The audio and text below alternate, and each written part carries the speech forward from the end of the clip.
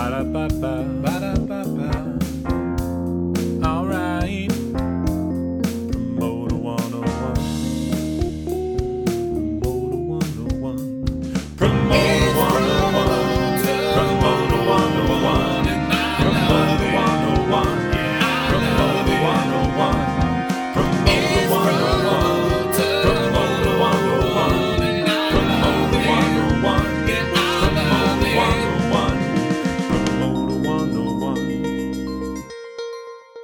Sean Edson. I work for At Venue and head up our music partnerships, and you're on Promoter 101. I'm Ben Steinberg. This is Promoter 101, episode 26. And I'm joined, as always, by my partner in crime, Luke Pierce. We have a fairly lame show this week. You should probably turn off the podcast right now. I'm serious. Best thing to do is go away, listen to something else. It's really lame. Are they gone? Good. Sorry, had to do that. We had to shake those other people, because this week we have a really awesome podcast. It's a gem. Don't you agree, Luke? I absolutely do, Dan. It's a packed house in the podcast today. We're going to be joined later by X-Ray's Steve Strange, Paradigm's Brandon R. Frankel, from San Francisco's Harley Strictly, Don Holiday, and we're going to close out the interview block with martial arts Yumong Shaw and his artist LEX. We put up a post on social media this week asking who you wanted to see on the podcast for an interview. We had some great ideas, from the Crystal Pistol himself, Henry Glasscock, to Live Nation's big dog, Michael Rapino. We'll do what we can to make your suggestions happen, at least the ones we agree with. And feel free to email us at any time with your ideas or suggestions at steiny@promoter101.net. Toby Layton Pope sent in this suggestion for the Promoter 101 book club. If you want to get into the mindset of the dirty, filthy record industry in the UK 90s, read Kill Your Friends by John Nevin. Hey, it's Dave Chumley here from Primary Talent International in London. I'm really privileged to be on Promoter 101. We're taking the show on the road. In 2 weeks, Dan and I are going to be recording Promoter 101 Live, Canadian Music Week, on April 19th in Toronto. Next Wednesday, April 19th at 2:40 p.m., we will be in the Canadian Music Week 2017 in Toronto, Canada. We're bringing the full podcast for a live recording. We've got Golden Voice's Elliot Lefko and United Talent Agency's Jack Ross. We'll have some Q&A going on and a few special other surprises. And if you missed us live during our world tour, don't worry. We're going to be doing more of this in the fall. We hope to see you out there once the conference season resumes after the summer. And if you want to see us, tell your university bookers and your conference organizers to bring the Promoter 101 podcast to town for a live taping. Hi, this is Jason Miller from Live Nation, SVP of International and Emerging Markets. You are on Promoter 101. It's time for the news of the week. We lost the great Don Rickles this past week. He was 90 years old. Dave Brooks reported this week on the acquisition of New York's Webster Hall. AEG and Brooklyn Sports Entertainment partnered to buy the 1,500 cap room from the Ballinger family. With the AEG acquisition of Bowery Presents earlier this year, this puts the guys at Bowery back in charge of booking that room, where they had an exclusive buyer relationship for years until it ended in March 2014. Really curious what's going to happen with Heath Miller. I love him. I think he's done an amazing job bringing that room along in the last couple of years. So I hope this works out in a good place for him overall. I think it's a brilliant move for AEG to be moving into that space. They need a room of that size in New York. It's going to be a great feeder to have a relationship with some of those artists in New York when they want to go up and play Nassau or Barclays later down the road. Yeah, the combination of AEG with the Madison House partnership and Bowery now. I mean, they are a blockbuster in that market. And when you put together the festivals those guys have in that market now, they have really stepped up their game in New York big time. They came to play. Polestar reports that Live Nation's stock hit a new high this week, citing the Goldman Sachs note to clients written the same day by analyst Drew Borse, giving Live Nation stock a buy rating. On April 5th, Live Nation stock ended the trading day at an all-time high of $31.34 per share. These guys are on the move. Shows strength in the industry. Bodes well for everybody. Polestar also reported this week that Topher Christensen of T Presents is moving to Madison, Wisconsin as the talent buyer for the Orpheum Theater, working under Live Nation's Dan Kimmer. Topher was the buyer for New York's B.B. King's and Blue Note before starting T Presents. You know, Dan, I was digging around for the news today, and I found out that Madison-based Frank Productions and Topher actually have a little bit of a history. T Presents was putting together a deal for a development company for a theater in Madison that was ultimately pulled, and it's now in the hands of the Frank Productions. and they're breaking ground in that theater next year. In an article in the Isthmus, Topher wrote that he, quote, felt like he got franked. Are we going to be using that as a verb now, Dan? I like that. You know, the Franks brothers are on the move, and Madison is their town, and with the partnership of the Majestic Boys with Matt and Scott Leslie is just genius. I don't know that Topher plays with the same firepower as the Franks in that market. Live Nation's going to have his back there, but I don't know that he's got the power of a Mary Claire. I agree. Big shoes to fill there. More lineup announcements this week. San Francisco's Outside Lands announced its headliners, including Metallica, The Who, Gorillaz, Lord, and A Tribe Called Quest. You know, that lineup is thick if you keep going, but not only is it an amazing lineup, but The Who on a festival is an insanely cool thing. And don't forget, the Metallica is hometown boys in the Bay, so that is a big, big deal, Luke. So Huffington Post reported this week that Barry Manilow has come out, and I think this might be news to pretty much no one. The timing on this is kind of interesting, don't you think? I have no comment. A judge has set a date for Suge Knight's murder trial for this coming January. So he's been serving time all along waiting for this trial, and that's about 3 years now. It's kind of disturbing just in general that the legal process works that long, that he's not able to bail himself out, and he's got to stand trial waiting, whether he's guilty or not. And if he's not guilty, that's a real issue. You know what? I'm not saying our justice system is perfect. I'm not saying you should spend 3 years awaiting a trial in jail, but I'm totally fine that this one particular individual and Suge Knight is spending 3 years in jail for awaiting trial for murder, because there's video evidence, in fact, that he literally murdered a guy. So there's video evidence out there of Suge Knight running somebody over with his car. The guy is fine behind bars. You know, I think people might have Suge Knight all wrong. I think it's probably just bad PR, and he's probably just a teddy bear. I'm sure he didn't get hugged enough as a kid too, Dan. You better hope he never gets paroled, buddy. And that's a wrap for the news. Hey, it's Elliot Lefkoe, promoter from Golden Voice in Los Angeles, and I'll be talking to Dan, Promoter 101 from Canadian Music Week on April 19th. So sharpen your skates and smell the ice. We'll be rocking on that day. It wouldn't be Promoter 101 without the tweets of the week. Let's see what Dan said this week on Twitter. If you're not following him, Dan is at the Jew on Twitter. Saying no can be magical. Just wish I had the power to actually say no from time to time. When a venue settlement sheet is so badly designed, reading it becomes a scavenger hunt. Yeah, you kind of have to wonder sometimes when you're mapping a settlement sheet out the same way you're mapping your way across Disneyland, what the venue GM was on when he designed his settlement sheet. When an agent brings a cheaper support than you budgeted for and wants to roll the money into the headliner instead of reducing the split point. Like suddenly the headliner is worth an extra $500. I don't think so. When your venue GM sends an alarming email that will affect the next day pre-sale but will not answer his phone. You're trying to give me a heart attack? Answer your phone if you're going to send an email like this. Please. When an agent only offers you Salt Lake and or Albuquerque on a tour, you just know where you stand with them. Maybe it's just a tribute to how good my marketing team is, because selling these two towns is a fight every time. When a venue gives you a hold, and then when you go to confirm, they tell you that the dates in front of you are unchallengeable. This seems like something you should have mentioned when you sent the holds in the first place. Time drives the manager insane. Huh, Luke? It absolutely does. Thanks a lot to some friends in the Pacific Northwest. Here's something of a bad Promoter 101, or maybe a Venue 101. This is submitted by Rick Hansen, who's the director of booking at the Historic Theater Group in Minneapolis. When a venue has to hear about a venue switch of a show from the agent because the promoter is too afraid to tell the original venue himself. So I talked to Rick about this after he sent it. It turns out he got to keep the deposit anyway, so that wimpy promoter should have just sent him a note saying, "Hey, date's not happening, dude, but keep the money." Like he wasn't gonna anyway. When you get specs on a VIP lift package demanding the best seats in the house weeks after the show has been on sale to the public. Yeah, this one scared the shit out of me.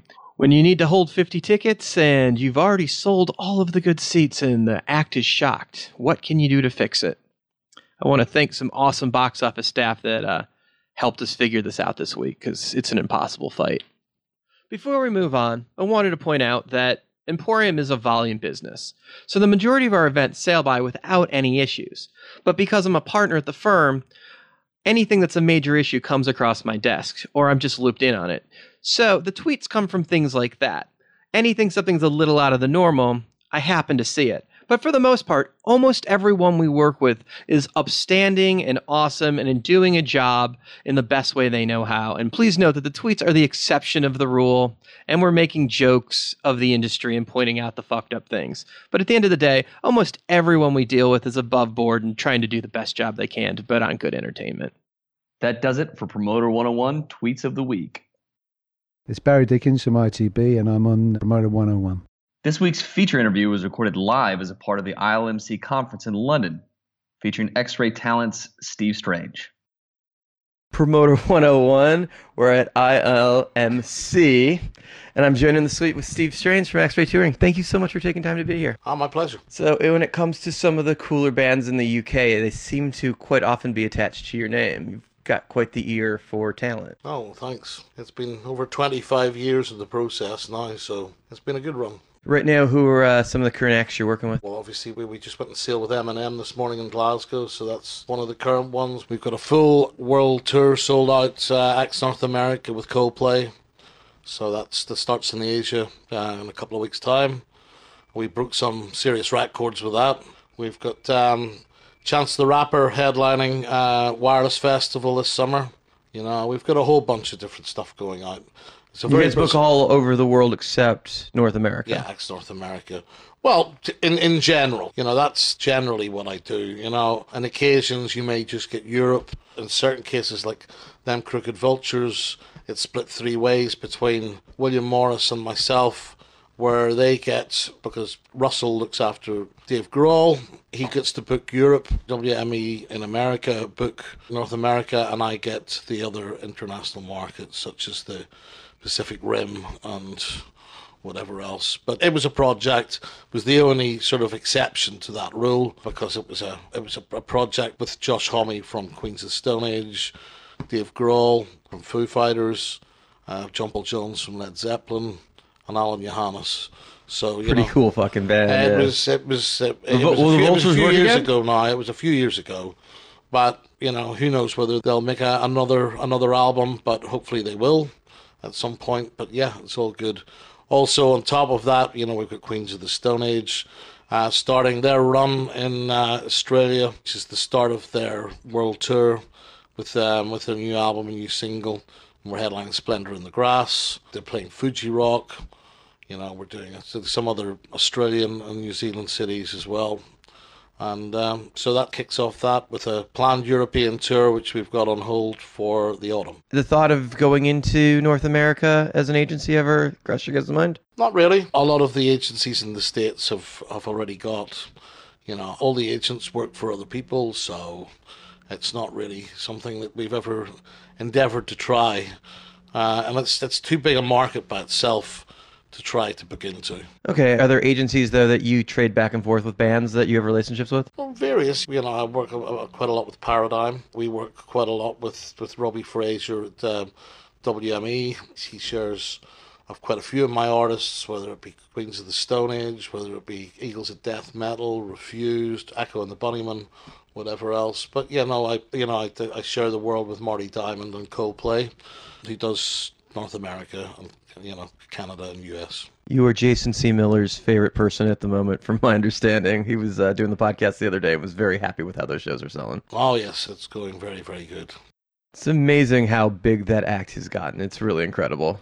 It's been a very, very, very nice organic build as well. They got big very quickly, don't get me wrong, but they've sustained it. Just sustained it. They're a very consistent band, you know, both musically and creatively. You know, they're amazing. Oh, when you get big enough to play halftime at the Super Bowl, it certainly carries some weight. I'm one of the very few English acts that's playing it as well. So it's It was what the Stones did it, McCartney did it, and that's apart from, you know, the two big ones. Those guys had to put a few more years in before they got invited. They did a record time. I was at it too. Me and Jason are Denver fans, and it was the week before. It was the week of Polestar, so we went in for it. I ended up on a box with John Travolta and the. Okay, you win. Your story's better than ours. And the governor of Colorado, who was very, very happy that day. Yeah, we were biting our nails all the way through that one. That was watching the clock run and run and run. It was like, I don't think either one of us cared about the halftime show as much as running the clock out as soon as possible. It was like, come on, don't screw this up. No, that was a fun day. It was indeed. So, yeah, and obviously good things happening with them. But you don't start out booking Coldplay. How did you get to this world that is seemingly you're on top of at the moment? Well, I was a musician. I was a drummer for quite a few years before I ended up being an agent. With the band I was in got a record deal. We moved across to the UK. We got a record deal. I never really looked back from that. You know, like I sort of got very intrigued with the other side of the business as well. As the band was slowly starting to fall apart, I joined another act called Fastway with Fast Eddie Clarke, who is the only surviving member out of the original Motorhead that's left. Oh, wow. As soon as that... So if you're playing guys like that, you must have had some chops. Well, I can play, yeah. I can certainly play. From that, I had a friend that was working at an agency called Braun at the time. He just says, do you want to come in and give this a go? And the live side of the business was always my most fun part of the business. I was intrigued by the touring aspect and whatever. So I come in and I started building up a roster, and then I went back to Ireland for a little while. It didn't, the first time around, sustaining the financial aspect of it was hard. So I had to go and rethink my strategy a little. So I moved back to Ireland and promoted there for a year, and I promoted the Limelight in Belfast, and done Irish tours with, like a little collective of different other promoters in Dublin. I worked along with MCD at the time. Very cool. Now, some of the first acts that you booked that you were most intrigued by? We'd done quite a few at that time. We'd done the Lemonheads on the way up. Oh, cool. Alice in Chains was another act that we'd done on the way up. Acts of the time that were doing well, things like Senseless Things and Pop Will Eat Itself, they were all acts that that I'd looked after at the time, although they were all hot, current. How big did Papa Will Eat Itself get in the UK, as far as venue size? I didn't follow what they were doing in the UK as much because I was in Ireland at the time. Okay. But I think that they got to Brixton level at one point, So much bigger than they were in the States. Yeah, I'd done the bands like the Boo Radleys and whatever else, just before they broke, the big time. But both of their shows sold out, and it made my initial connection with my now partner in X-Ray Touring, Jeff Craft, who we remained friends throughout that period and right to present day. Jeff's been a man that I've known for, 25 years. So I was talking to Steve Ferguson, who books a lot of UK acts in the States, about signing a bunch of bands without ever hearing them live, just picking up on the buzz and liking the music. Because you work with a lot of bands from different parts of the world, including the US, do you sign a lot of acts before you've ever seen them? I have done previously, but I spent quite a lot of time in America, and I've got a house in Los Angeles, and I do tend to get a chance to see a lot more acts now before I get a chance to sign them. And even in the early days with South by Southwest and whatever else, it gave people like myself an opportunity to be able to go and check things out before you actually start getting involved with them, in a creative sense. So is that just a shooting gallery for you when you go to South by? All of these bands that have buzz in America, all the American agents have already signed them usually if they're there, but a lot of them are probably open for here. It wasn't like that in the day, I found South by Southwest has changed a lot in its demographic. It's now become a big corporate circus now. Many of the shows are branded. Most of the business is already done, as you say. And I don't feel it has the growing potential, the organic early day growing potential that it used to. But then again, the business has changed a lot in those 15 years, With that said, are you still going? I'm not going this year. I went 2 years ago. I tend to go to more different things now. I would go to Coachellas and whatever else this time. And, I like to spend first couple of months of the year in Los Angeles as well. So it gives me a chance to spend a bit of time in my own house, get to chill out a little bit in the first couple of weeks of the year. And then a lot of my managers are these days Los Angeles based. Or if they're not Los Angeles based, generally within that couple of months, a majority of them would end up in LA on business or over for the Grammys or whatever in that period. So you always get a chance to sit down and work out what you're going to do. So I sometimes tie in a New York trip on the way there or the way back, but I didn't do it Do you this time. get involved in like the Polestar Live conference when it's in LA? Because it's like right there. It is right there, but I went this year. I have a lot of love for the Polestar people. I've been nominated for, I think, 12 years in a row now. International Agent of the Year. Yeah, you never get a chance to win that because a lot of the people that attend the conference are US talent buyers, and they don't know who X-Ray Touring are because we're an international agency. So, but they will know the CAAs, the Paradigms, they will know the WME people. So they tend to go with what they know, and they, when they're ticking their boxes on their voting sheets, they will vote for the companies that they know. That's no disrespect. It's just No, it makes sense. I mean, I've never life, I've never won an Arthur. I get it. I've won 2 now over the years. I won it last year. Best agent in the world. Yeah. That's the best. I love that. It's not the agent of the year. It's the second best agent of the year. I hope I'm not the second. I hope I wasn't voted the second. But I love that that's how they nominate the category, because when they started it, the conference, he was an agent, and he automatically in his head was the best agent. So everybody else, the best you could do was second best agent of the year. I love that they have best assistant award. I think that's such an important award. And there's a lot of really good people that are on that list every year, people that deserve to be there. And yeah, you're absolutely right. I fully back you up on that. Yeah, I wish Polestar would add that one in particular, Gary Smith. I think I think cool it's just award. too broad an award ceremony. They run out of time to put things in. The award ceremony itself is like 2 hours long, and it's pretty major categories in every, in every sense. What I love about the Arthur Awards, it's a bit more homegrown, as the categories, rather than having, the best medium-ranged venue, the best, because Polestar covers a lot more categories, right? And I think because it has to go into venues, has to go into festivals. They do cover, And they've cut out quite a few. There's no longer a ticketing award at Polestar, and there's no longer an they had to, because the awards were just going on for so bloody long. Yeah, there's no longer an A&R award, which I guess they're no record company, so why would you need an A&R? Yes, they should give that to Amazon. Jeff Bezos now wins the A&R of the Year award.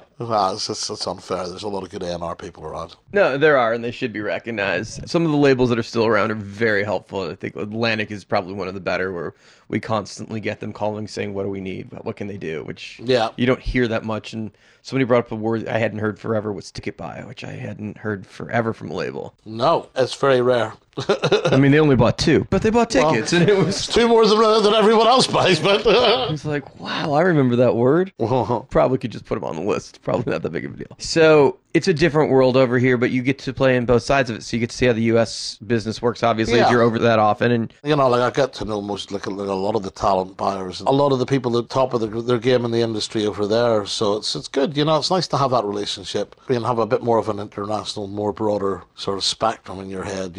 So you're in L.A. I assume you're talking about like Paul Tollett. Yeah, I know Paul. I know a lot of the guys, from mentioning any names in particular, at Live Nation. I know the AEG people over there. There's a lot of the people that I would know. Obviously, the Bill Silvers of this world as well, and a good mentor of mine. Yeah, he's a wonderful man. I've known him for 20 plus years. And, it's good. As I say, a lot of my managers are Los Angeles based. So, not all of them, but, quite a few these days. Because you spend more time in LA, you end up picking up LA talent. It's just, as you said, it's just the way it goes. You pick up US talent, via finding out about it in LA. Because you get to hear things earlier. So our audience is about 90% North America. With that said, the agents and managers listening and artists, if you're a U.S. act and you're trying to tour internationally and you're having success, not just a garage band, what are the steps to try to break into the UK? Well, usually, when a band breaks in America, it does send shockwaves, especially into Europe, With the internet now, even more. Yes, exactly, because it becomes a global world because of it. Very much, to say everything technically is international these days because of the internet. And it's like anything else. I still think that, that you have to allow a story to come in. You build it up from the ground upwards. You bring them in and you do the smaller shows. It depends how far along their profile is before they come. You know, it's just... This has got to be financially an expensive trip for a U.S. band to make the first time over. It can be, yeah. In fact, it usually is, but it's an investment that they need to make for their long-term international strategy. You know, they have to do it. There's not really any other ways that you can do, or you can bring someone in, or you can have them being special guests to someone that they're friends with, someone that they're compatible with, and get them in front of a much bigger audience. And hope that the London show from the headline sells out, where you can add a little club show or something like that, just to give them their own show as well. You know, we bring quite a lot of smaller acts into the UK. We just had a band called Big Thief touring last year with M Ward over here. They're signed to Saddle Creek. They're a great band, you know, very organic style band. We brought them over in January. They ended up selling out 2 Lexingtons. You know, just today they got was 400 tickets over the 2 shows, and well-attended regional shows as well. Not a big tour, but 4 or 5 different markets. And we done a couple in Europe, which again, you know, we scaled it down to like 150 people, 200 capacity venues. They all worked out good. We've got them coming back now to play festivals in August. We've got them supporting Conor Roberts, aka Bright Eyes. You know, so you know he's a great guy, and he's also a big fan of their music, so it made sense for them to come in and do that run, because they were playing the likes of the Green Man Festival and some other similar events in that time period. So it was an easy marriage to create. And I think, you know, generally you just have to get out there and you just have to persevere. Bringing acts over to play festivals for the first time, is that a begging process or trading horses to get them on some of these festivals? Because the season here is amazing. It's a bit of both, really. I think, you know, there has to be some, if you've got strong predictions that an act is going to benefit from it. I personally think bringing an act over that's completely unknown and nothing is happening around it at that time to do a festival can be a waste of time, you know, because ultimately festivals are, the problem with the festival is no one has actually in that audience has got a conscience as such, because they'll go wherever they want, you know, and within that day they'll go and, you know, and they'll maybe start and watch for 5-10 minutes to give someone a chance, but it's a free flow of people. But Which is the hope when you're at a festival, right? That they move around. But I think, you know, there constantly needs to be a purpose to be there, you know, and whether that's having a buzz before you, when it's being booked, or whether you send the music to the festival booker, he buys into your concept and your thought process, you know, or less sometimes you may need a nudge and a push, you know. But I imagine you do enough business with those guys that every once in a while. Yeah, of course, but you know, it's like anything else. You don't like to, if something is underdeveloped, it doesn't benefit either the festival promoter or the act, because the act can come in, play in front of 40 people in a tent, and they've travelled all the way from bumfuck Arizona to play there. And sold 2 t-shirts. And it can be a very soul-destroying situation, because they'll sit and think the time, the energy, the money, everything that has gone into that trip to play in front of 30 people without having anything developed. You know, you can't put the cart before the horse. It just... And getting them come back would be next to impossible after that. And then you actually you make your own obstacles for yourself, you know. So the long-term thinking on that's got to play into all those decisions. I think you need to build things a little before you present them in a situation like that. Excellent. Hey, I want to thank you so much for taking the time to talk to us on Promoter 101 today. Thank you, Steve. My pleasure. Thank you very much. If you didn't know before, you know it now. Steve Strange is a major player on the international music scene, and he's got the Midas touch. Hi, this is Jack Ross from UTA. I'm going to be at CMW, live on stage with Steiny for Promoter 101. Our second feature this week is a marketing and branding expert making his home at the LA Paradigm office. Join me for my one-on-one with Brandon R. Frankel. We're at South by Southwest, Promoter 101. We've got the marketing genius, Brandon Frankel, in the room from Paradigm. What's up, brother? Hey, buddy. Thanks for taking time out of your South by to come hang out with me. For you? I got you, bro. So it's the thing now. All the major agencies need to have marketing people involved with the act, which I think is a great add-on service. And originally I was a little against it. At first it was just CAA, and then it was William Morris and CAA, and now everybody seems to have it. But everybody's getting in our business and how we're marketing our shows. But now I see the genius in it. You guys know how the act sells best because you're marketing it everywhere. Yeah, I mean, the way that I think we approach it at Paradigm and previously before that at Windish And yes, I was at CA before that as well. We try to come at it as a symbiotic relationship. You guys know your markets. We know our clients. How do we work together to synergize and make the most out of every dollar that we have? So it's not that, we don't appreciate what you guys suggest, but at some point, some dollars can be moved into digital spend that we can promote via our socials. We can boost posts. We want to help amplify. We don't want to dictate. It should be an open dialogue. Originally, it seemed like we want to see your grids, we want to see what you're doing, and it was like it's like a ticket count thing. It was like we're checking a box, paper pushing, maybe, and it was an extra step. And I originally thought that because it was like suddenly we got one more boss now, one more person to tell us how to do this. And I think some of it was that, but I think it's become streamlined, and as all the agencies have gotten, it's developed into a real role of. It's working everywhere. Your show's a little softer, and maybe it's because you guys aren't doing the digital in this platform that we're doing in most of the other markets that are moving tickets better. Or, you know what, this actually sells with print, and you guys don't have that. We know it's terrestrial, but it actually works. And I'm hearing those kind of ideas coming from the marketing departments, and it's things where it's like, this act in particular, we know how to sell better than you do because we've got all the ad plans and we've got the ticket counts. This is what you're missing that those guys have. And I think that's awesome. That's a service that you guys are actually offering not only the acts, but to the promoters because you're protecting our investment with that. Yeah, exactly. I mean, you guys are putting money on the line. You're risking money. And so we should act as such and respect that. So we're trying to provide service and value instead of just nitpicking and crapping on stuff. It should be, hey, if we get the band to do these phoners, like, would that help you? Hey, can we get, signed prize packs? Can we do meet and greets? Can we, link up with Pitchfork and do some sort of contest or a flyaway, work with SiriusXM and do something cool? We're trying to make it where your job's easier because the goal for everybody is to make money and to sell shows out and have the most fans in the room that can see our clients.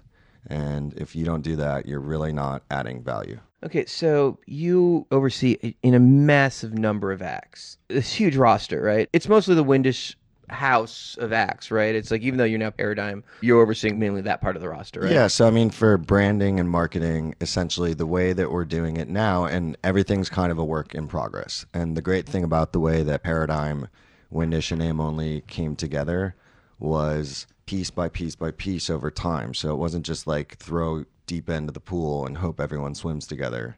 It was a gradual process. So while we all are kind of looking after our respective stuff we were previously, there's a lot of ebb and flow. So while, it used to be myself on an island doing everything for branding and marketing, we brought in Katie Novak that worked with me at CAA, who's a badass. And then we can split stuff up. And then now that we have the Paradigm folks on our team, there's more people. So with that, certain people have certain styles, certain people love certain genres, certain people get along with certain agents. So as it continues, things will kind of move around.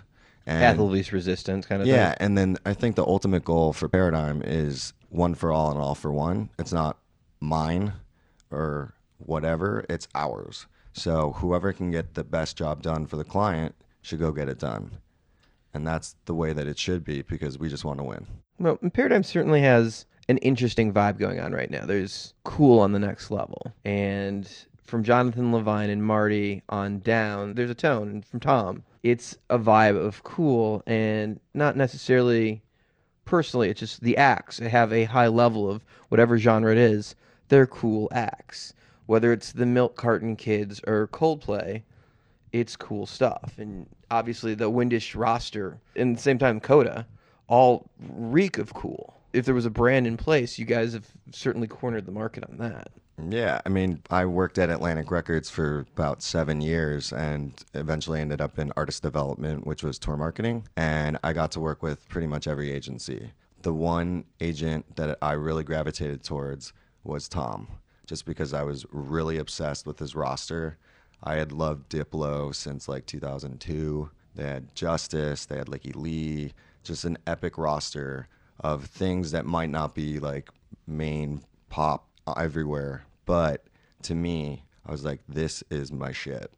And so when I was at Atlantic and I was trying to get out, I dealt with Marty, I dealt with Jackie Nailpant, I dealt with all sorts of agents. And I just really dug the Windish roster. So I hit him up when I was trying to leave, and I was like, dude, I'm obsessed with what you're doing. And it was like a couple years old startup. He had like maybe 7 or 8 staff. And I'm like, you should start a marketing department. And he's like, well, how would I pay for that? Like, we're new. I'm like, fuck. So he was like, this isn't a no, it's a let's keep talking over time. And so I just felt the vibe, and I'm like, this is cool. I was always into stuff that like wasn't really known at the time. And I went to CAA, and they have, massive roster. You were at the Nashville office, right? Yeah, I was out in Nashville, but reported to LA, which was interesting. But it's just the greatest group of A&R between Paradigm, Aim Only, Coda, and Windish that I've ever seen in my life. Tom found Lord early off SoundCloud. Oh, really? Yeah. I mean, Alt J, I think he signed when they were playing in front of like 20 people. He believes in it and then goes and gets it. Marty, I mean, he's had Coldplay forever. Started Lilith Fair. Like, these are people that are visionaries, like Chip Hooper, rest in peace. Like, the dude, they're just visionaries.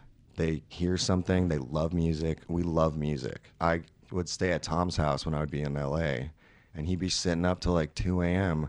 listening to every SoundCloud link that anyone sent him. And a lot of agents will not do that. And Tom just literally loves music. And that gets me pumped because I love music. So we all will scout for stuff. We'll hear something cool. We'll pass it around. And then we sign stuff early. It's not about us poaching people from other agencies when they're developed. I think that's really not the greatest. And it's a byproduct of the industry and it's a business. But we go and we find stuff early and we develop it. And those things that were not once like in my world for branding, like sponsorable stuff because it's not mainstream, that is the mainstream now. So it's pretty cool to watch how like the indie cool stuff is now becoming pop. Okay, now branding's got to be something where you really know the act well, because some acts get offended by some things. Like you couldn't take a beer sponsorship to some acts that may be AA. Or like we have a Mormon client, and so like no caffeine, no alcohol, No we fun. Yeah, he's a great kid. But yeah, I mean, there's a Oh, lot. you're talking about David Archuleta. Yeah, David Archuleta. We're doing most of that tour. Love the kid. He He's got got some good great new tour. music. Love Todd Great. Walker. He used to work for Todd Walker. I mean, essentially, like what I like to do is study up on the client. We do a lot of research. We have a ton of clients, but like I sort of touched on earlier, we have now a team of people that do branding. So each of us has rosters that we look after while we kind of like blur and merge and try to help each other.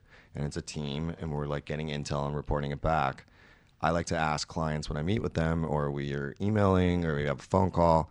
I'm like, it would really help me if you can put together a list or a Google Doc or whatever of the things that you love. And that could be everything from candy to clothes, designers, tech, what kind of phone do you use, any causes that you're close to. So the things that are going to be a natural. Yeah, like what we try and I try to do is pair people together organically, which I know is a buzzword and millennial and all that stuff. But basically, like the best deals in branding come when it's symbiotic and not parasitic. I don't like to do transactional deals. We're trying to build relationships. And when an artist really doesn't feel something, you can tell. And the fans, especially in our world, are very astute to bullshit. And they can smell when they're being sold to.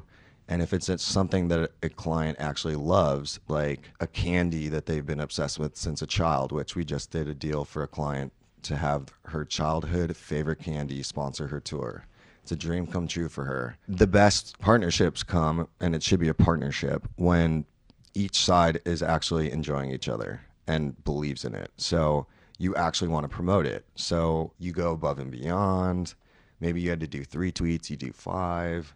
You're really enthusiastic. It doesn't come off inauthentic.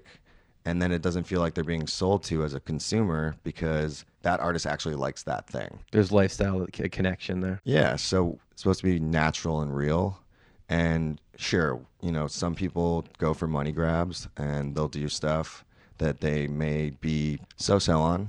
But a lot of what we do, we pass on way more deals than we confirm. And we'll tell our clients, I don't think you should do this. It's a bad look. Or you don't wear this shoe, so shouldn't we wait to talk to the fans company that you love? Like, that's the kind of stuff that we try to do for our clients. And it could be tricky because there's a lot of clients, but we're really good at like getting information, digesting information, and tracking it all. And we use that as a resource to try to go and get those opportunities for our clients. And that's not to say that we're going to put blinders on and not focus outside of that, but we try to hyper target the things that they actually love. When you're doing sponsorship and branding, are those deals related to North America, or are those world deals as the acts are touring globally? I mean, it really depends. You know, we rep certain clients for certain territories. So if we rep a client for just North and South America, then that's usually where we'll work for them. Some people we rep in North and South America and Australia, North and South America, and, you know, wherever. Coda, who we have as a great partner, does the UK and Europe. And so that's great. But if, you know, Young Lean, we did a Calvin Klein campaign for, he was in there with like Bella Hadid and Kate Moss, which is really great because he's a normal looking dude with the green hair in a fashion campaign that usually is filled with models that are not normal and probably make the mass consumers feel like crap because they're never going to be them. We put someone who is relatable in a massive global campaign. And so while we don't rep him in certain territories, it's a global deal, so we can do that. And that ended up I was in Russia, and I'm in the fanciest mall in Moscow, and I look up and I see the Young Lean banner hanging, and I'm just like, this is epic. I did that. I was like, so this cool. is amazing. But yeah, so I mean, it really depends, but you know, I've been doing a lot of stuff with Asia. I just got back from India. I spoke at ADE Mumbai, and the amount of really cool buyers that are trying to do things there with such a rabid fan base that are being so underserved is really exciting for me because I want to be doing stuff globally. Like, our goal is global. Like, if we rep someone at Paradigm, we really hope that Coda does as well, so that we can have worldwide services, everyone's communicating, makes it so much easier to book, you know, everyone's schedules. So, I mean, global's the goal. Did Coda rebrand? Coda, they're so established in Europe that it doesn't really make sense for them to interject the Paradigm name, I think. It has such a reputation. It's got clout. So they're keeping... Not that Windish didn't. No. I mean, I love Windish. I'll claim it till I die. But Coda has developed such a great thing over there that they need to keep doing their thing. And so we work together. Everything's in a combined system. It's really cool to have. It's one company, though. Yeah. Yeah, I was actually surprised that UTA gave up the agency group name in the UK because it was such a developed brand. So I would have thought, at least possibly in Canada too, but I would have thought they would have done UTA/tag in Canada or like slowly rebranded, but they clearly had a different vision. WME/IMG. Like, Yeah, whatever. But it was like, it was a big brand they walked away from. Yeah, I agree. I mean, you know. So I get leaving Coda on the table. That makes sense. So, you know, when we were first talking about this Paradigm deal, of course, you know, as a branding person, a marketing person, like wanting to work at a company for so long and being so proud of where you work, you're like getting a little nervous and sad and like, oh no, what's going to happen when you lose your brand identity? But I mean, if we were to do a deal with any company on the planet, and, you know, Tom was approached by every major agency and could have done a deal with CAA, whoever. Paradigm and us always got along, like-minded people, nice people, work hard. We just want to be nice and we want to win, so it just felt right. And, you know, people tried to poke holes through us. You know, big agencies would take meetings with their clients and say, like, Windish has too many clients. And then once we fixed some of that, then it was, Windish doesn't have TV and film. Every time they just tried to poke holes through us. So Tom, being the smart guy he is, was like, you know what? I really love these people. We get along, we work together, we help each other. I feel like we can help each other and make this into the best agency in the world. So if you can't beat them, join them. And if you're going to join them, don't go with a bunch of jerks. And now you have film and TV. And we got film, TV, we got books, we got finance that does content creation and finances films. We've got TV lit, we've got digital. We got all sorts of crazy stuff. Plus you got the resources of Yeah. minds like Jonathan Levine and Fred and Dan and Marty, Larry Webman, Paul all just Morris. right there. I mean, there's on Lee Anderson. There's Sam Hunt. Like, we got some of the ballerest people in the business, and it's really exciting. It's pretty impressive. And let's talk about when you're pitching an artist on branding. There's got to be critical mass with the size of your roster where brands are now coming to you guys instead of searching them out. Yeah, I mean, there's incoming and outgoing. There's a lot of both. We get a ton of stuff every day that's like, hey, we have this project. Who do you have that's female, that fits this demo, that is in this budget range? Go. And then you get, who do you have that wants to work in this fashion world? And then also us going and beating down doors, finding contacts. We have a ton of contacts, but there's new brands popping up all the time. And finding the money guy that writes checks that does branding's sometimes or a little bit of work. Yeah, or like people fire their agencies. Some companies have multiple agencies for multiple pieces of their business. Like, Samsung, Google, any of these major brands have multiple agencies. Some handle their digital, some handle their experiential, some handle the campaigns. So you have to keep learning who does what and who the players are and their role, and people shift around, and there's a lot of that. So it's really been challenging but exciting because I'm ADD as hell, and I like to be overstimulated than understimulated. So having to constantly keep myself on my toes is kind of a good thing, but it can be challenging. So, if a client comes to us and it's like, this is my dream, I really want to do this, like, it's really important to me, how can we make this happen? We're going out and we're doing everything within our power to try to make that happen, or start to plant seeds to develop a relationship where they feel attached to the artist. They understand that they're going to get what they want out of doing a deal. And, I put one of our clients in the room with Google because I'm so confident in the way he handles himself, and he's really smart. He's super talented. And you can't always put people in a room without being there or having someone helping to guide the conversation, because you don't know how it's going to go. But I have a ton of clients that we put them in a room with someone and they fall in love. And then there's an emotional attachment and people want them to win. So we have like all these different approaches to how we handle it, but it's definitely a crazy changing world out there in the brand landscape. There's some artists that are just absolutely against the concept of branding and sponsorship completely, regardless of the brand. Yeah. I mean, we have artists like Nicholas Jar, who I'm obsessed with, that's not for him. And Caribou, Love. They will not even accept a corporate gift. They wear all plain clothes on stage. That's who they are. And I have all the respect in the world for people like that, because they're literally just passing on cash because of their ethics. Yeah. And I mean, that to me is like artistry. When you don't do something just for money because it's really not who you are and it's against your brand, I don't want you to take the money. We make money off them making money. We encourage people a lot not to take the money. Well, you're building careers. Yeah, we want to build a career. We're not going for like sprint. We want to develop artists into superstars that can sustain their careers forever and keep making their art for people that want to hear it. And if we start doing stupid moves and putting people in shoe commercials where they don't make sense and hate the shoe, or a Kia commercial, like, no offense to Kia, but like if it's an artist that always wears Chanel and stuff like that, it just doesn't make sense.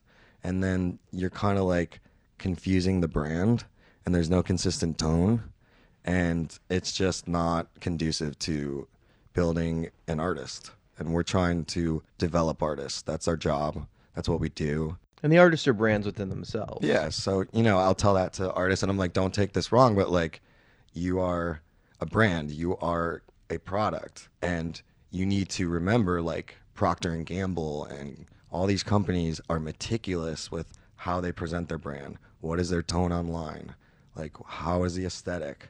Like, artists like Odessa and Flume and so many of our clients, they're so alt-J, like crazy about the art and consistency, and it's really awesome because the second you see it, it's them.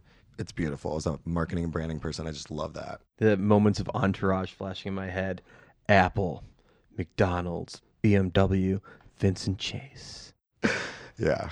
The good thing is, a lot of people go into those meetings with clients and they cast the room with like characters that fit roles but will never work on a project, and it's a lot of smoke and mirrors. We don't go in with like the PowerPoint and the dog and pony, and there's not fluff. We don't overpromise. We make statements and observances and comments and suggestions and take feedback, and we try to work together to reach goals. So the artist and the brand are both happy with the deal, Yeah, and they because, don't feel like you didn't deliver. Yeah, so it's like, the way I think about it, it's like any buyer. If you burn a buyer on one project, you might have just screwed your entire roster. And so I'm not in the business of trying to like land grab and screw a buyer over on behalf of one deal when I'm going to screw a fuck ton of other clients. That's not fair, and it's not fair to brands, and that's not who Paradigm or Windish was. That's not what we do. So we have a reputation where people like to call us early or first and hopefully last, because they know that we're going to do like genuine symbiotic deals. So how are you finding time to oversee the marketing on your roster and deal with all the branding simultaneously? It seems like you'd never sleep. Well, once we started to merge over, we decided like I'm going to spend more time making money and doing this branding thing, which... So you're overseeing the branding more and gave up some of the marketing? Yeah. But, we got Katie and a slew of other people that are handling it. Yeah, it's not that it hasn't gone undone. Yeah, no, it's definitely alive and growing and kicking and crushing. Like, super proud of what we built. It's awesome. So are you overseeing branding for all of Paradigm? No, I have a counterpart, and we have several team members. And we also have a talent department that has a branding team. And so the way that we work, because we think collaboration is actually the key to success, we all are talking. They're working on way different stuff, different buyers sometimes, but they're getting intel about, hey, Lexus needs a voiceover person for this, or hey, this is the plan for this. So we piece together everything, and then we can be more knowledgeable about what's going on in the landscape, and then we can go divide and conquer. I actually found that interesting lately. I watch, I'm a big movie fan, so it's like I can hear Julia Roberts' voice as a voiceover and know that that's her. And I find it real interesting. Brands are now paying a lot of money for recognizable voices like that without ever seeing them. So a good half of the audience won't realize Julia Roberts was the spokesperson for whatever she just voiced. It's like that's a more subtle way. Like this familiar voice is playing in the back of your ear, but you never actually see that person. Yeah, I mean, there's a lot of stuff where, we'll have artists score music for stuff that they may or may not get credit for outwardly. I had an artist do wake up tones for Apple, and you'll never know who it is, but it doesn't matter. That's amazing to be integrated into so many phones across the world. So there's ways to do it both ways. You can do stuff where you're outward facing and you're getting credit, or you can do things where you're just doing passion projects and cool stuff, and you may or may not get noticed, and someone might figure it out, and it ends up on the internet and spreads, or you can publicize it yourself. But it really just depends on the artist and like what they want.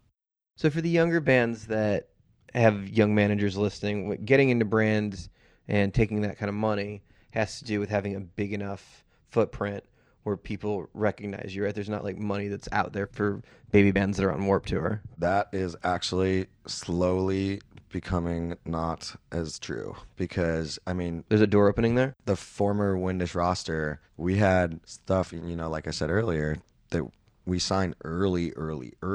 And so I'm not in the business of just servicing my top 5 clients, which some other agencies do. We do so many deals, like mass volume, because I'm out there trying to help feed these little ones who really need the money more and than anyone. A lot of brands are coming to the conclusion that yes, like, love Beyonce, she's great, but attaching to a Beyonce or a Lady Gaga or someone who's massive, like, yeah, you get a name, people know it, but the engagement isn't as good. It's easy to just throw money at someone and get something big. It's different to help foster and grow with an artist and be able to be like, hey, we found this early. Look how smart we are. So a lot of our buyers will come to us and be like, what's the new hot shit? Like, what do you got that's like cool? What have you signed in the last couple months? Who's bubbling up? So we have a ton of buyers that if I say this is the shit, they know my track record. I've made them look good. So they'll trust. And a lot of companies are switching from massive deals to doing more developmental deals. Like I always say the Red Bull model is a really cool one because they help support across like many verticals, and they're trying to like support you to grow, and then they want to grow with you, and then you're loyal to Red Bull. And that's kind of where things are shifting. And if we only did deals for like our top 10 or 15 clients, we wouldn't do barely any deals. I mean, we do bunch, but I mean, we do mass volumes. Like I'm not straying away from $500 deals, $1,000 deals, $5,000 deals. I mean, it's everywhere from like trade and clothes. Like I'll get people gifted. We don't commission 10% of a shirt. Like I get the left sleeve. It takes time and effort, but it's important to develop relationships. It's good to make clients happy. If they look good, it helps me. Everyone's happy. And you're getting the artists used to dealing with a brand early on, so they're starting to understand how that works with very low risk. Exactly. So it's like we don't limit ourselves to the big 7-figure stuff. We do everything from the biggest acts down to the low new acts. We've gotten new baby signings on activations at a major festival I can't talk about. That's freaking huge. You know, it's crazy. Let's jump over to the festival stuff for a second, because your roster is just huge with the festival world. When you're branding those, and obviously you're working under the brand of a Coachella or a Lollapalooza or ACL, whatever you're playing, are there different restrictions on how you're using that marketing and how you're building into that and how you're working around that? Because obviously you guys are trying to maximize that view. Yeah, so with my specific role, you know, Heineken, Samsung, Bud Light, all these companies are activating on site. So I try to do my best to help supplement what people get paid on festivals, because while everyone thinks everyone's making like buku money at every festival, agents have to book these things so far out now. So by the time the festival plays off, the artist that was once at one level might be massive, but you have to like hedge your bets and make sure that you're getting them on the festival. So yeah, when Palm booked Blord the first time on Coachella, she was on a very small stage, and by the time the date played, she could have been on the main stage easily. Yeah, I mean, there's something cool to that too. It's like, you know, it's a little more intimate, but it's funny. Tom said the exact same thing. You were lucky enough to get to see her. Yeah.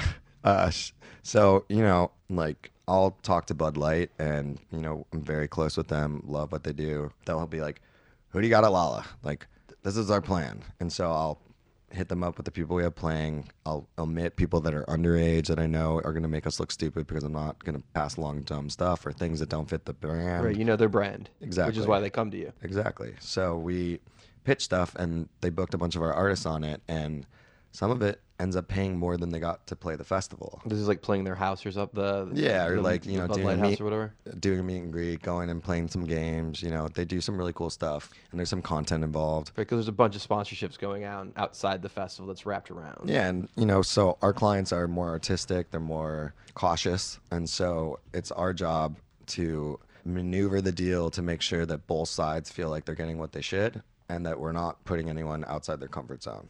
And so with the festivals, it's cool because you can play the festival and then also get paid to do some other stuff, which really helps your bottom line, because we're trying to keep people in business. Now, are you running all that stuff by the curators of the festival before you take it, as far as if you're playing again or something like that, even if it's a private? Yeah, we always clear everything. I mean, we don't do sneaky stuff. Well, no, I didn't mean it like that. No, yeah. But I mean, is that the nomenclature where you take it back, and would you tell Paul Tillett that we've got a corporate for Budweiser's offering us for a private? Well, if they're an official sponsor of the festival, they clear everything with the promoter. So, you know, we'll always check with the responsible agent and management, make sure that everyone's on the same page. But everyone knows there's transparency. Yeah, it's sanctioned. But if there's, you know, offsite stuff that's not like throwing a party at South by and not telling South by. Yeah, so, you know, like Calvin Klein did a party around Coachella last year and booked some stuff on that. And we had to make sure that everyone was cool with it. So we're very cautious. We are very good partners to our people. We are not in the business of screwing people over. So we're uber cautious on clearing stuff. Cool. So everybody's in the game. So if a promoter of, let's say, AC during Bonnaroo came back and said, we don't like the idea of that act playing a second time this weekend, even as a private, could they kill that off? I mean, technically, like if it's in the contract, yeah. But a lot of times our promoters are pretty understanding, or there'll be a caveat like, can we make sure that they promote this as well? Okay. And we'll work together to make sure everyone's happy, because we don't want anyone to be like sandy about anything.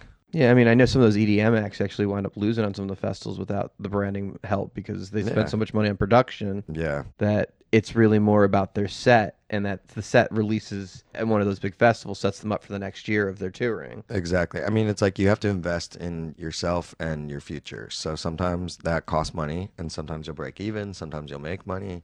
A lot of times you're going to take a little bit of a bath.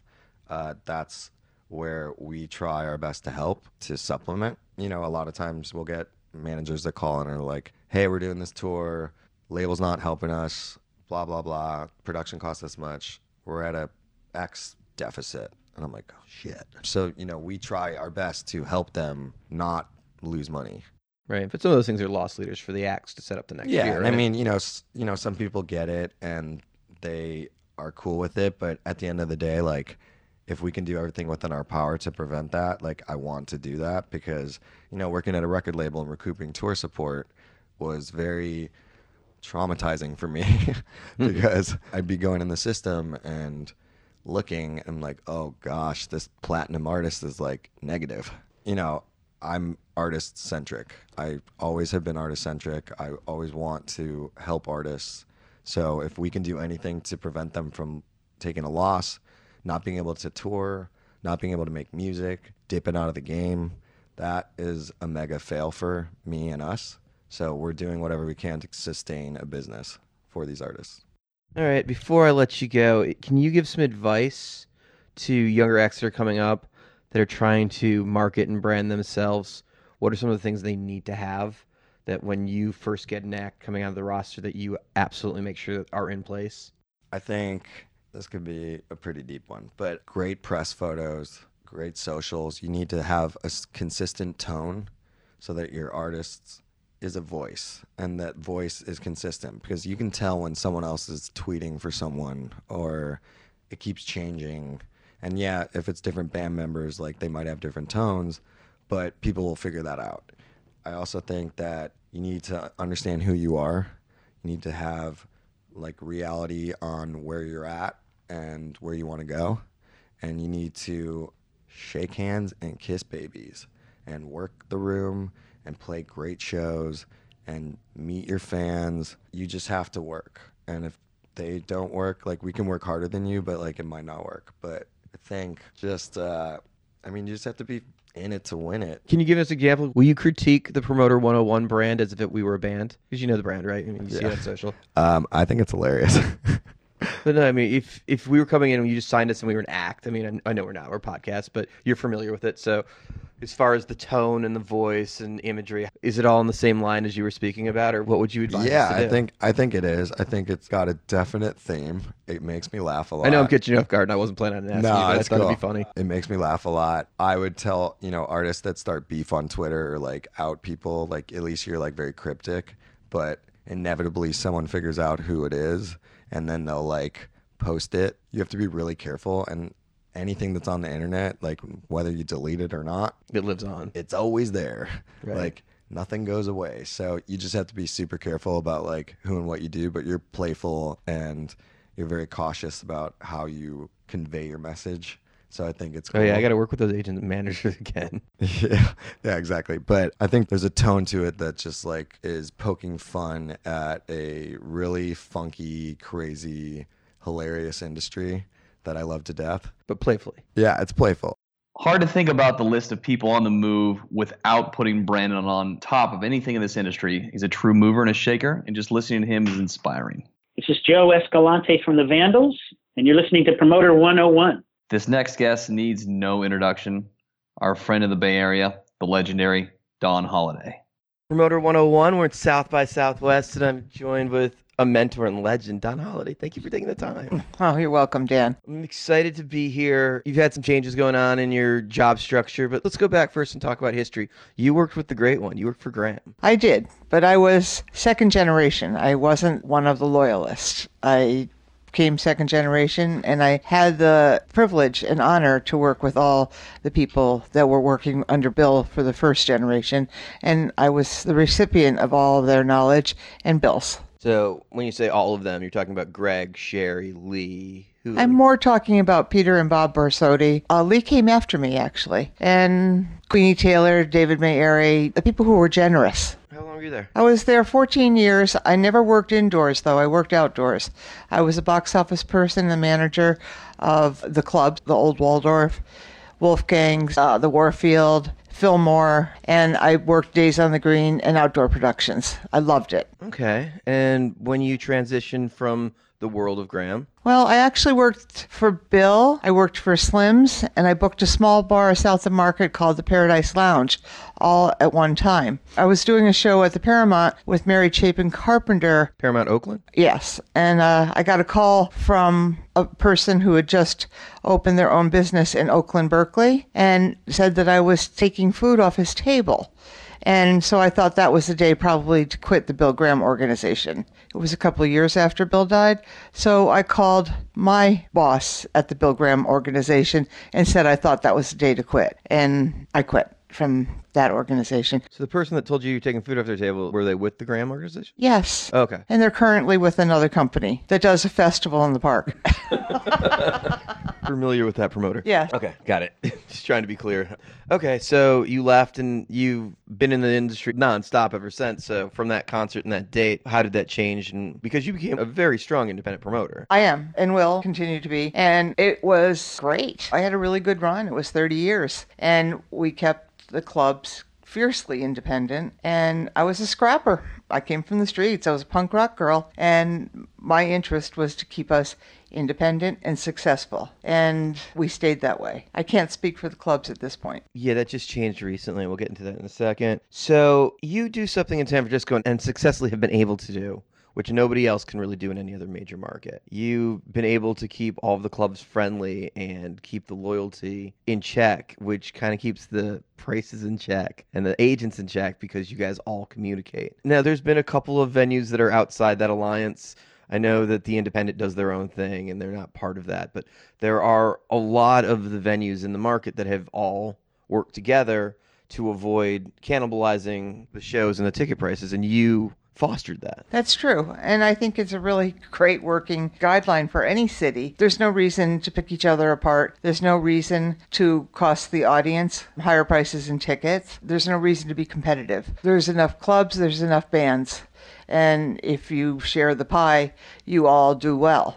And it's not exactly collusion, it's agreements. Well, the first time you told me this, you kind of blew my mind. I came to visit you, sat downstairs at the club, and you explained how it works and how I should try and get all the promoters in line in my markets. And I looked at you like you were high, and you made the comment. It's like, it can happen. I know I just blew your mind, but it can happen. And I think that most promoters are alpha, and it's really hard to get everyone to sit down and agree and go along, especially every time you add another personality to the mix, and then you have all of these new young dogs that constantly come into the business that are willing to overpay to get inside the loop, to get to the cooler acts. Because it's a constant balancing act of trying to keep these new people in line with new ideas and at the same time keep the pie the way it's supposed to be. It's a fight. It's got to be a full-time job. It was and is. And a lot of the promoters have moved on, and they've either retired or taken other jobs or sitting back. But I think it will stay in place for a bit. There's still relatively little competition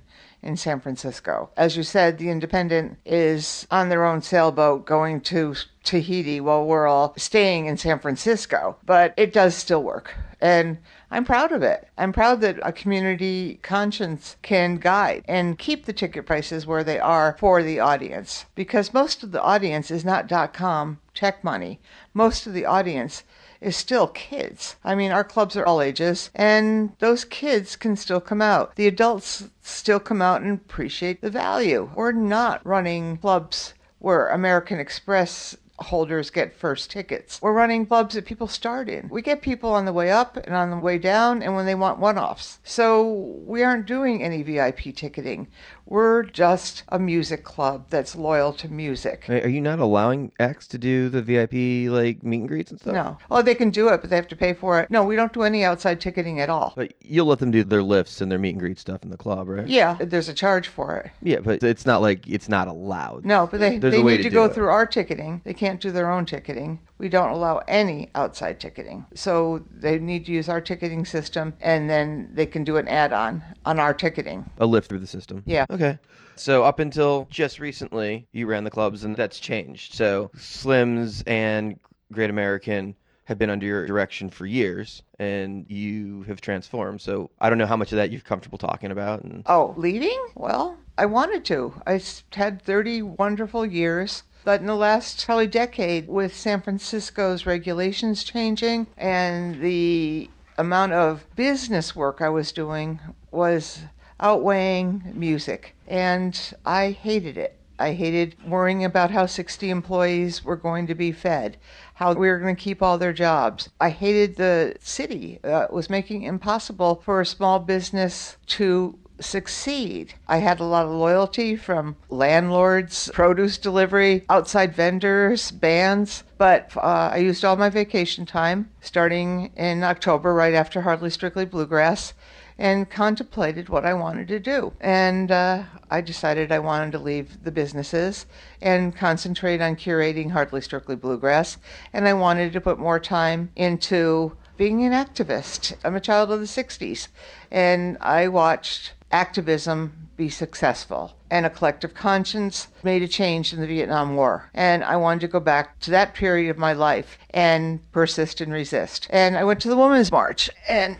the production sucked. It was awful. DC? No, in San Francisco. And I wanted to help. I knew that my history in public assembly could make a difference. So I've been doing that too, besides curating the festival, which is my first love. And I've been spending a lot of time reading, walking my dog, and doing things that I want to do. And I haven't thought about the club since I walked out the door. Well, since I signed paperwork that I was done. Okay.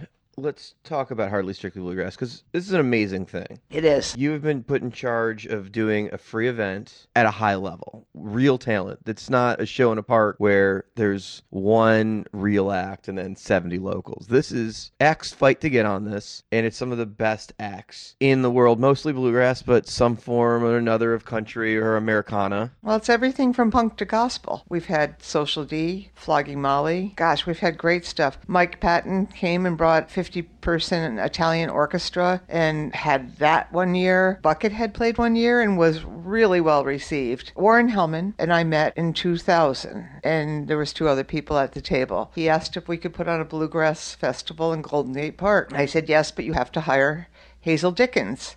And he said, I love Hazel Dickens. And I'm like, okay, but we need to have Emmylou there so people will come. So he said, I love Emmylou.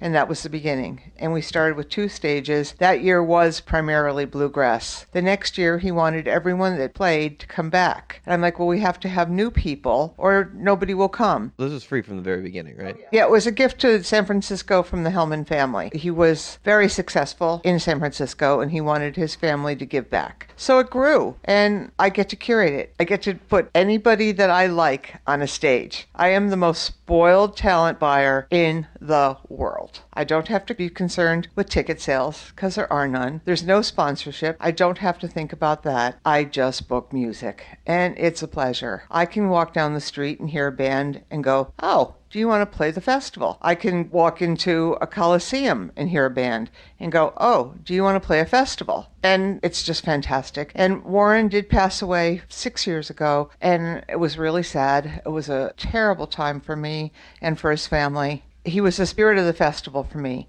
I booked for Warren. If Warren liked an act and said hot dog, I would go for 2 hot dogs. I would try to book something that I heard hot dog over. And I still do that. But now it's for the public. 750,000 people come over the weekend, and no fences, no attitudes, And we have a friends and family area, but all we do is move a picket fence 10 feet to the left or 10 feet to the right, depending on how many friends and family there are. There's literally no difference. The bathrooms might be better. And Warren came to South by Southwest 2 years and loved it. This is a man who I got to watch music change. When I met him, he was in his 60s, and I watched a man grow and change. He was a Republican. He had some pretty harsh worldviews, and he had a hole, though. He was incredibly successful in life, work, sports, family, wonderful family. Looking at the picture, an incredibly wealthy, born with a silver spoon in his mouth. And he had a hole, and music filled it. And it was different than watching a child, because this man was fully formed. And his heart sang for 11 years of his life. And it was music that did it. It was so inspiring. I loved it. You certainly seem passionate about it. It's so a labor of love. Hardly labor, but of love. So he's gone and you're still doing the festival. The family's committed to continuing to fund this? Oh, yes. Yeah. There's no end in sight? Well, I mean, there's always ends to things. But no, right now there's no end in sight. So your budget must be massive for talent based on what you guys are putting out there. Well, it is free. As acts and agents should remember, there's no ticket price, so there's no revenue. So we expect acts to come in at a level that's not equal to a ticketed event. Okay. So I expect a deal. Which is fair. I expect a deal. It's a gift. It's a gift. A little help wouldn't hurt. A lot of help wouldn't hurt. So who are some of the bigger acts over the years that you were surprised you got? Because there's some really big acts that have played this. I'm not surprised I got anybody. Of course I got everybody I wanted. There's no surprise here, Dan. It's a wonderful festival. People get to play for people that have never heard of them. It increases awareness. There's 750,000 people in my park. So, of course, acts want to play this. It's not a bad thing to add to the resume, but over the couple of years, what are the highlights for you? Highlights. Dropkick Murphys. They were really fun. I mean, odd things are my highlights. When you have that many people in Dropkick Murphys on stage, is there any security risk of like it getting out of hand when you've got a band that rowdy and that many people? It's so much fun. Sure, there's a pit, but they're going to fall down on grass, and it's a city park. Who are they going to sue? The city. And how long does that last? 15 years. But no, there's something about being outdoors and no fence. It's a calming effect. People are respectful of it. Yes, there's room. They're not packed in. And granted, San Francisco is a community where the music has always kind of overshadowed all of the other things. It's true, and we still are. I'm not sure that would work anywhere else in the same matter, that you would be concerned if there were that many people in a park in Philadelphia watching Dropkick Murphys. Probably different. Connor Oberst comes on Fridays, and he curates a show. And last year he had Jim James, and Mort was there for another stage, and he had a little kind of Monsters of Folk reunion. That was pretty cool. And, you know, it was incidental. It wasn't like part of the draw, but the people who were over there totally dug it, and it was great. Jim James didn't do his Lollapalooza set. He did something specific for that day. He nerded out. Yeah, which I liked. So people don't normally, and we don't really want them to do their festival show. We don't want them to do their Coliseum show. We usually would like them to tailor something to Golden Gate Park. That makes sense. It's a special event. It is. Okay, so new challenge in your life, new day, more free time. Mm-hmm. What's coming next? What else is on your plate? What are you thinking about? You know, I'm waiting to see. I mean, I've always been guided by a thought and principle and some sort of ghost, I think. So I'm waiting for the ghost to tell me what I'm going to do next. You're taking a couple of years off of South by and you're back this year, which is good because the agent promoter meeting is this afternoon and it hasn't been the same without you. Oh, thank you. I'm going to encourage all talent buyers to resist. Resist overpaying. Resist idiot contracts. There's some contracts coming out now that are crazy. Oh, the addendums are awesome. Well, yeah, and they're taking 100% responsibility and putting it on the promoters rather than taking some risk themselves, the agencies.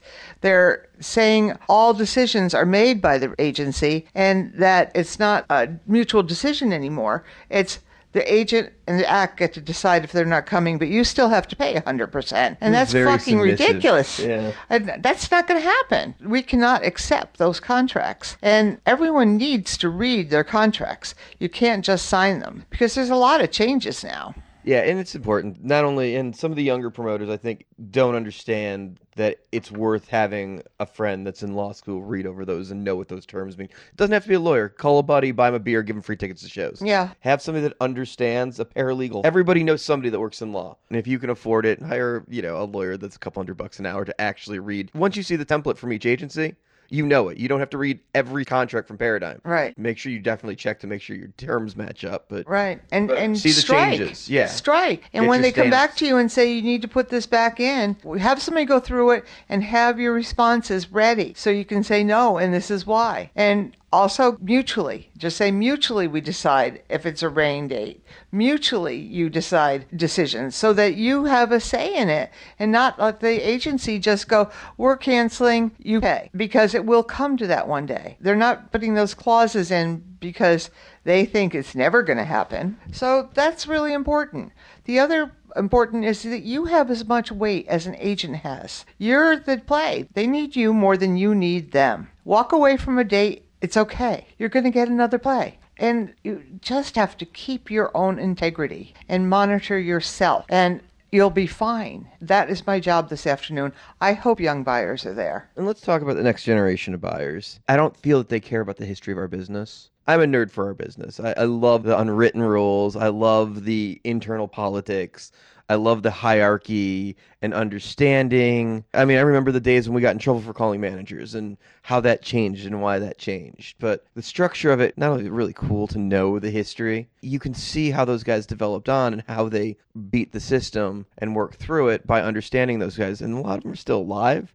So if you befriend them, you can call them anytime and say, help me with this. When I'm in San Francisco and I have a problem, I'm able to shoot you an email and like, how do you deal with this? I remember we were trying to figure out how to deal with front of house staff for Palace of Fine Arts. She's like, any ideas? She's like, I'll send you staff. It's like, it was a one-line email. I don't know how to do this in San Francisco. Any thoughts? Yeah, sure, we'll help you. Oh, great. That's even easier. But it's one of those things when you're communicating with the people that know the history, they help you solve problems and they can mentor you. But I feel like the next generation doesn't care. But I also think that it's our job to teach them decorum and what the etiquette of our system and our job is.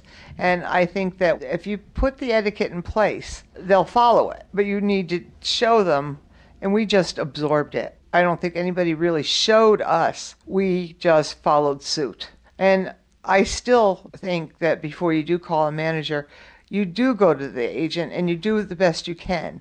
And I think that all the rules and the guidelines that we followed are still really important. And I know that we can't exactly bitch slap our younger staff because it's not political anymore to do it. It's not politics. But I still think that putting in place and teaching by example works. And you meant figuratively bitch slapping your staff. Yes, of course. I love the pause there. Of course. I mean, I was lucky. I had a really great staff, and they're still there, and they're really well trained, and I don't think they'll forget a thing. So with the next generation of buyers, they're so savvy on the internet that it seems like they've forgotten how to pick up the phone. Oh, that is so frustrating. I have had a couple youngsters that had worked with us for a while, and I can't tell you how many times I'd say, did you talk to blah, blah, blah? And I'll get a yes. And I'll find out what they did was email them and hadn't gotten a response. Or they texted them and hadn't gotten a response. And the answer to me was always yes. And when I found out they didn't just pick up the phone and call them, it was like, okay, here are your walking papers. You did not call them. Emailing and texting is not calling. And there's a phone call can solve so many problems. Because people can email back no or text back no way easier than they can say no on a phone. And it used to be they could say no on a phone really well. Now people tend to say yes on phones, just like they used to say yes in person, because phones have become a means of aggression now because there's no face-to-face. I think calling is very effective, and I think people, not only calling is what meeting in person used to be. And you brought up a good point when you were interviewing Steve yesterday, Martin. You asked him about meeting people in person, and were people more likely to communicate and say yes to a buyer if they'd met them and have a face to the name. And I had experience maybe 20 some odd years ago here at South by Southwest. I went for a cup of tea with Frank Riley, and I got all his acts from that point on. And that was 20... You did that here? Yeah. He Was didn't he live. not- oh, he wasn't in the no, Bay then. He was yeah, Sioux still. yeah, Yeah, that makes yeah. sense. Maybe it was 25 years ago. Yeah, because he was at Monterey for a long time. Yeah, it was longer than that because I'm also the godmother of his 2 children. So that friendship and that acquaintanceship came out of here in a cup of tea. So the value of meeting people is so wonderful. Spend the money, go to LA, go to New York, and go around to the desks and meet people. Yeah, and we talk about that. There's something that I saw in Graham's book that I read when I was in high school. They're now making it into a movie. But he talked about losing the Stones. So he was told on the phone he was not going to get the Stones tour. He jumped on an airplane, flew overnight to London from San Francisco, and was in the manager's office the next morning. He got on the plane and said, "This is important. I dropped everything. I went from San Francisco to London. I'm not done with this conversation yet." And successfully wound up becoming the Stones promoter for that tour because he showed up and showed how important it was. And there was, I tried that on Blink-182 when they were going from clubs to theaters and on Dude Ranch when it was originally happening. Rick DeVoe called and said, "We're going to go with the bigger promoter. We don't know that a 19-year-old can handle this jump." And I was like, "I'm their guy." It's like, "Man, I'm sorry." Got on an airplane, flew to San Diego the next morning, showed up at Bill Silva Presents where Rick DeVoe was working at the time. And I was like, "Man, this is all that matters." I beat him to the office that morning. I hung out with John Wojs and Bill Silva for a little while, waiting for him to come in, which was great. I got great FaceTime with those guys. Sat in Rick's office, grabbed my laptop, and built the offer with him. I was like, "Tell me what it's got to be. Let's do this. I don't want to lose this act. It's that important. I will doubt on every detail. This is my history, and history mattered back then." Yeah. And he sold me the show, and it was like, I don't think there was any way in hell he was going to say no to me in person. It just, No. I think he was a little intimidated that I showed up, like, that it meant that much to me. Well, showing your passion, and your passion's real, that usually wins something. I think, and I learned from Bill, and anybody that learned in that organization does things right. So you were a smart 19-year-old that you read Bill's book. I wanted to be a promoter since the time I was 7 years old. 7? My parents took me to see Tony Orlando in Dawn at the turn of the century in Denver. And I was like, "I want to do this." My mom was like, "You want to be a showman?" I'm like, "Nah. I want to be the guy that's making the monkey dance." Ah, that's great. That's the guy making money backstage. She's like, "How do you know that?" I'm like, "Look around. The place is packed. Tickets are, what, $40 a piece?" It was like a dinner kind of Sands vibe. Mhm. Something like the Rat Pack would play, which there was a lot of these places back in the day. Right. These 650-seat, like, seated dinner showrooms. They do an early and a late. And it's like Donnie Marie would play there. It was like pretty much the William Morris Contemporary department, like, whole day. But I was like, "Yeah, this is it." I was 7. My dad's like, "You'll grow out of it." I was like, "Never did." That's fantastic. It's what I always wanted to do. Huh. Make the monkeys dance. And on my watch, most things have happened on accident. I've just fallen into what I'm doing. Worked for the original promoter. They named the award after him. Like, the idea that you got to interact with him on a daily basis. And, I know he's a normal guy and, he had a lot of personality and there's a lot of different sides to him, but you got that. Yeah, I did. And he was fantastic. And he was. It was a magical time. And then I had meeting Warren and doing the festival. That's a magical time, too. So, not to sound like the child of the 60s I am, I've been walking in magical times, and I plan to continue that. So whatever's next will also be magical. I can't think of a better place to end than that. Thank you so much for taking the time, Don. Okay, thank you. Promoter 101 at South by Southwest with Don Holiday. Don is a true industry icon and a mentor. Neil Dixon, President, Canadian Music Week, Promoter 101. Our last interview this week is from martial arts Umang Shah and breaking artist LEX. They sat down with Dan at the South by Southwest Music Conference in Austin, Texas. Promoter 101, we're at South by Southwest, and we've got a rare moment. We're joined by an up-and-coming artist and great manager hanging out together, and we're going to spend a little time talking about your relationship. Alex, thank you for taking time and being with us. It's a pleasure. Thanks for having me. Excellent.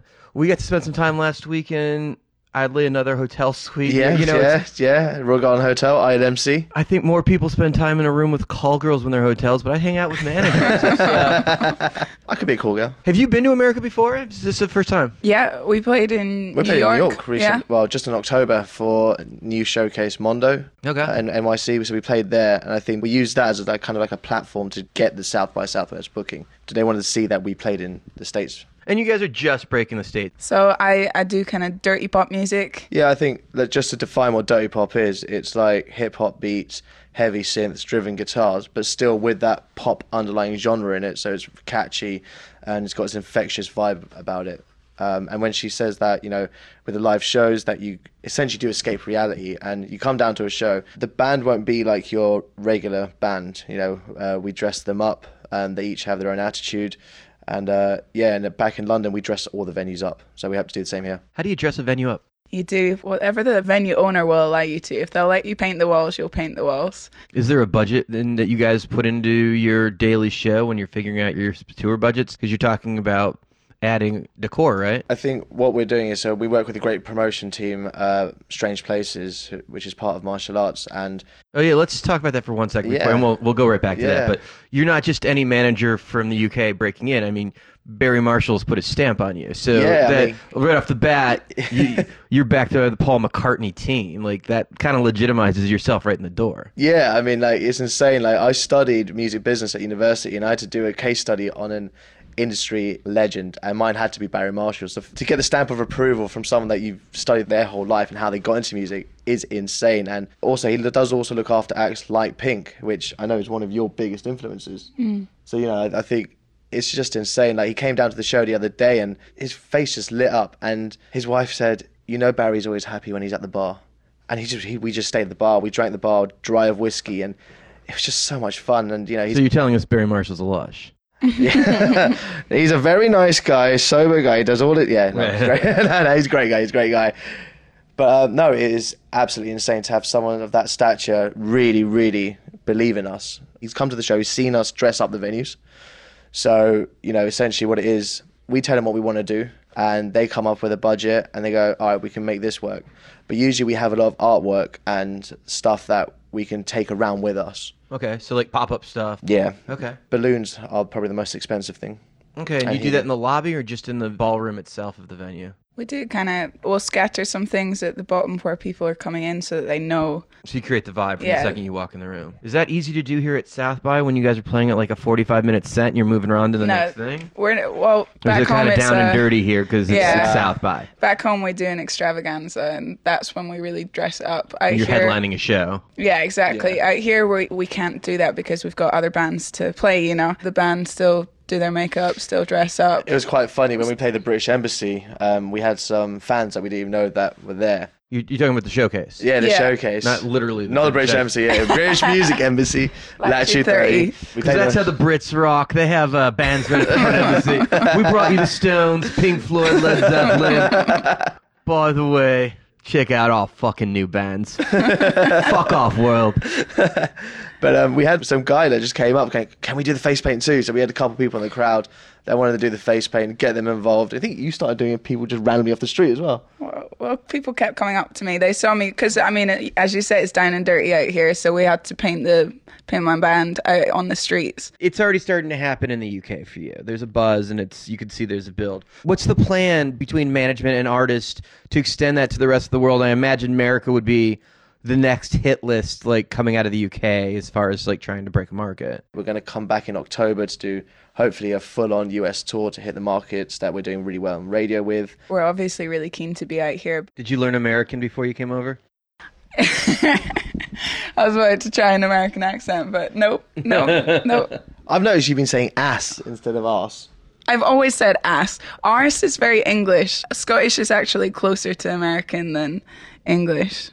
I'm from Edinburgh. It's funny. There's a couple things that I picked up when I was in London last week, and there's some things that I think came up a bunch of times. It's like big fan of black music. Yeah, and we don't say that in America. It's not the correct nomenclature. It'd be big fan of African American music, but it's not English American over there. It's just black music. Every time somebody said it, and because we were at the conference, it came up a lot. Yeah. I think it's weird. I don't say black music. It is weird, right? Yeah. But then I said it, and I'm totally fine with it. I mean, like, I think it's part of the nomenclature in the industry. That Yeah. Here we call it urban. Yeah. Yeah. And it's just kind of funny, and it's the urban chart. And it's just kind of funny, because urban doesn't necessarily mean black technically, but in the industry, absolutely does. I think it's a bit silly because I think it's like saying there's female music. Like, we do all different genres. Black people do all different genres, so how can you call it black music? And there's white people in black music, so how can you call it black? I don't know. Well, just Robin Thicke, nobody else. But it's like you go to Canada, and it's not African Canadian. No. It's not. He's just a black guy that lives in Canada. It's just like, here it's just so ridiculously PC. It's just kind of funny, and it's certainly not African English. It's just not the way it No, works. I've never heard that. No, it's just odd. We had this insane taxi driver yesterday who picked us up, and he had a Super Nintendo in his cab, and we were playing it. But then he goes, "Oh, you're British," and I went, "Yeah," and he goes, "Yeah, right, you're fucking cunts," and we're like, "What? An American dude just called us cunts?"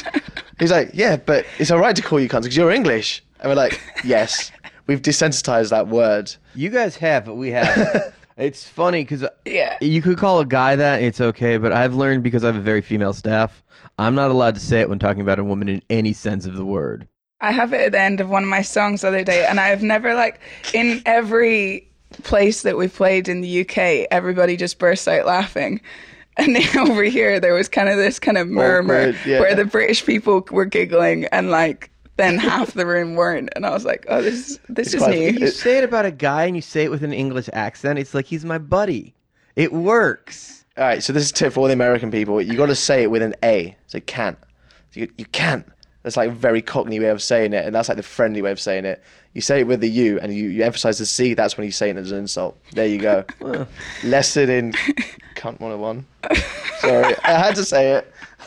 I had to say it. When you guys are getting a vision for the world and what the next step is and how you're going to get into America, what's that conversation like? Where does that drive? Is the management, is that you going to her saying, this is what I see? Or do you come to him and say, it's time to break the States. I want to be an international pop star now. I'm quite ambitious and I'm a dreamer, so I think of something really big. Who are your idols? My number one idol was Freddie Mercury. He's like the only one I feel really comfortable saying he's my idol. Now, I've seen the videos, especially the current one that you got attached to your emails, which I think is great. You guys are doing some next level stuff, and there's real production involved with that. That's not something that somebody did on an iPad real quick. It was a really well laid out video. Yeah. Somebody's investing some money. Is that the label? Is that management? It's actually a lot cheaper. People are always really shocked at how little I've spent on my videos. Yeah. Because I speak to friends and I have the vision and I take on as much of the work as possible. So sometimes I'll be directing it, sometimes I'll be editing it, sometimes I'll be doing the graphics on top. So very DIY. Yeah. But I agree, doesn't look that way. I think it helps having a lot of friends in different fields. Who are your hardcore followers? What's your demo? We reckon 17 to 32. Split between males and females, predominantly females. Let's get back into your career and not talk about creepy guys so much. Are you sure you don't want to talk about creepy guys? Because I heard a funny creepy guy story yesterday. Oh, yes. And Bring it. over on the Hilton, they've got the computers like in the foyer. Mm-hmm. Guy was just straight up watching porn. In the lobby. In the lobby. South by. With his South by Southwest badge on, everything. Well, he was demoing interactive. Well, and that's the amazing thing. We don't really talk about it much on the podcast, but most of the things that the industry has, we can thank to porn. And that's because porn is financed better than the rest of technology. They want to be there first because if they're there the quickest in their industry, and it's such a big financial industry, you get the market share. And that's where the money is. So those guys invest first, and the rest of the world benefits. I think you should submit a panel about this for South by next year. I think it'd be a good interactive panel, actually. We'll get Ron Jeremy to moderate. I want to thank you guys so much for taking time and talking to us on Promoter 101. Cool. Pleasure. Thank you. You can tell there's a strong bond between manager and artist there. This is Ben Mensch from APA. You're listening to Promoter 101. Listen to more music. Well, that's it for Promoter 101. Coming up next week, we're joined by Primary Talents Dave Chumley from the UK, Live Nation's Senior VP Sing Over Asia, Jason C. Miller, The Vandals, Joe Escalante, talking about being punk rock for over 30 years, and Neil Dixon gives us a sneak preview of this year's Canadian Music Week. Plus, we'll have the news of the week. In the weeks to follow, guests will include Rob Hallett, Stuart Galbraith, Phil Rodriguez, Steve Zapp, Brian Zisk, Renatus Nakusha, Ted Cohen, Ticketfly's Jeff White, Triple Eight's Whitney Bond, Sasha Bambaji, Martin Atkins, Ed Bicknell, Barry Dickens, Paul Lohr, Ben Minch, Trip Brown, Tom Chauncey, and so many more. If you have any thoughts or feedback about the podcast, we'd love to hear from you. Send us an email with any of your ideas to steiny@promoter101.net. And you can follow me at WLuke Pierce and Dan at The Jew. And the show is at Promoters101 on Twitter. Be sure to subscribe to Promoter 101 wherever you podcast. And if you like what we're doing, please tell a friend or drop us a review. We want to know what you think. Miss any of the past podcasts, you can always catch up at Promoter101.net.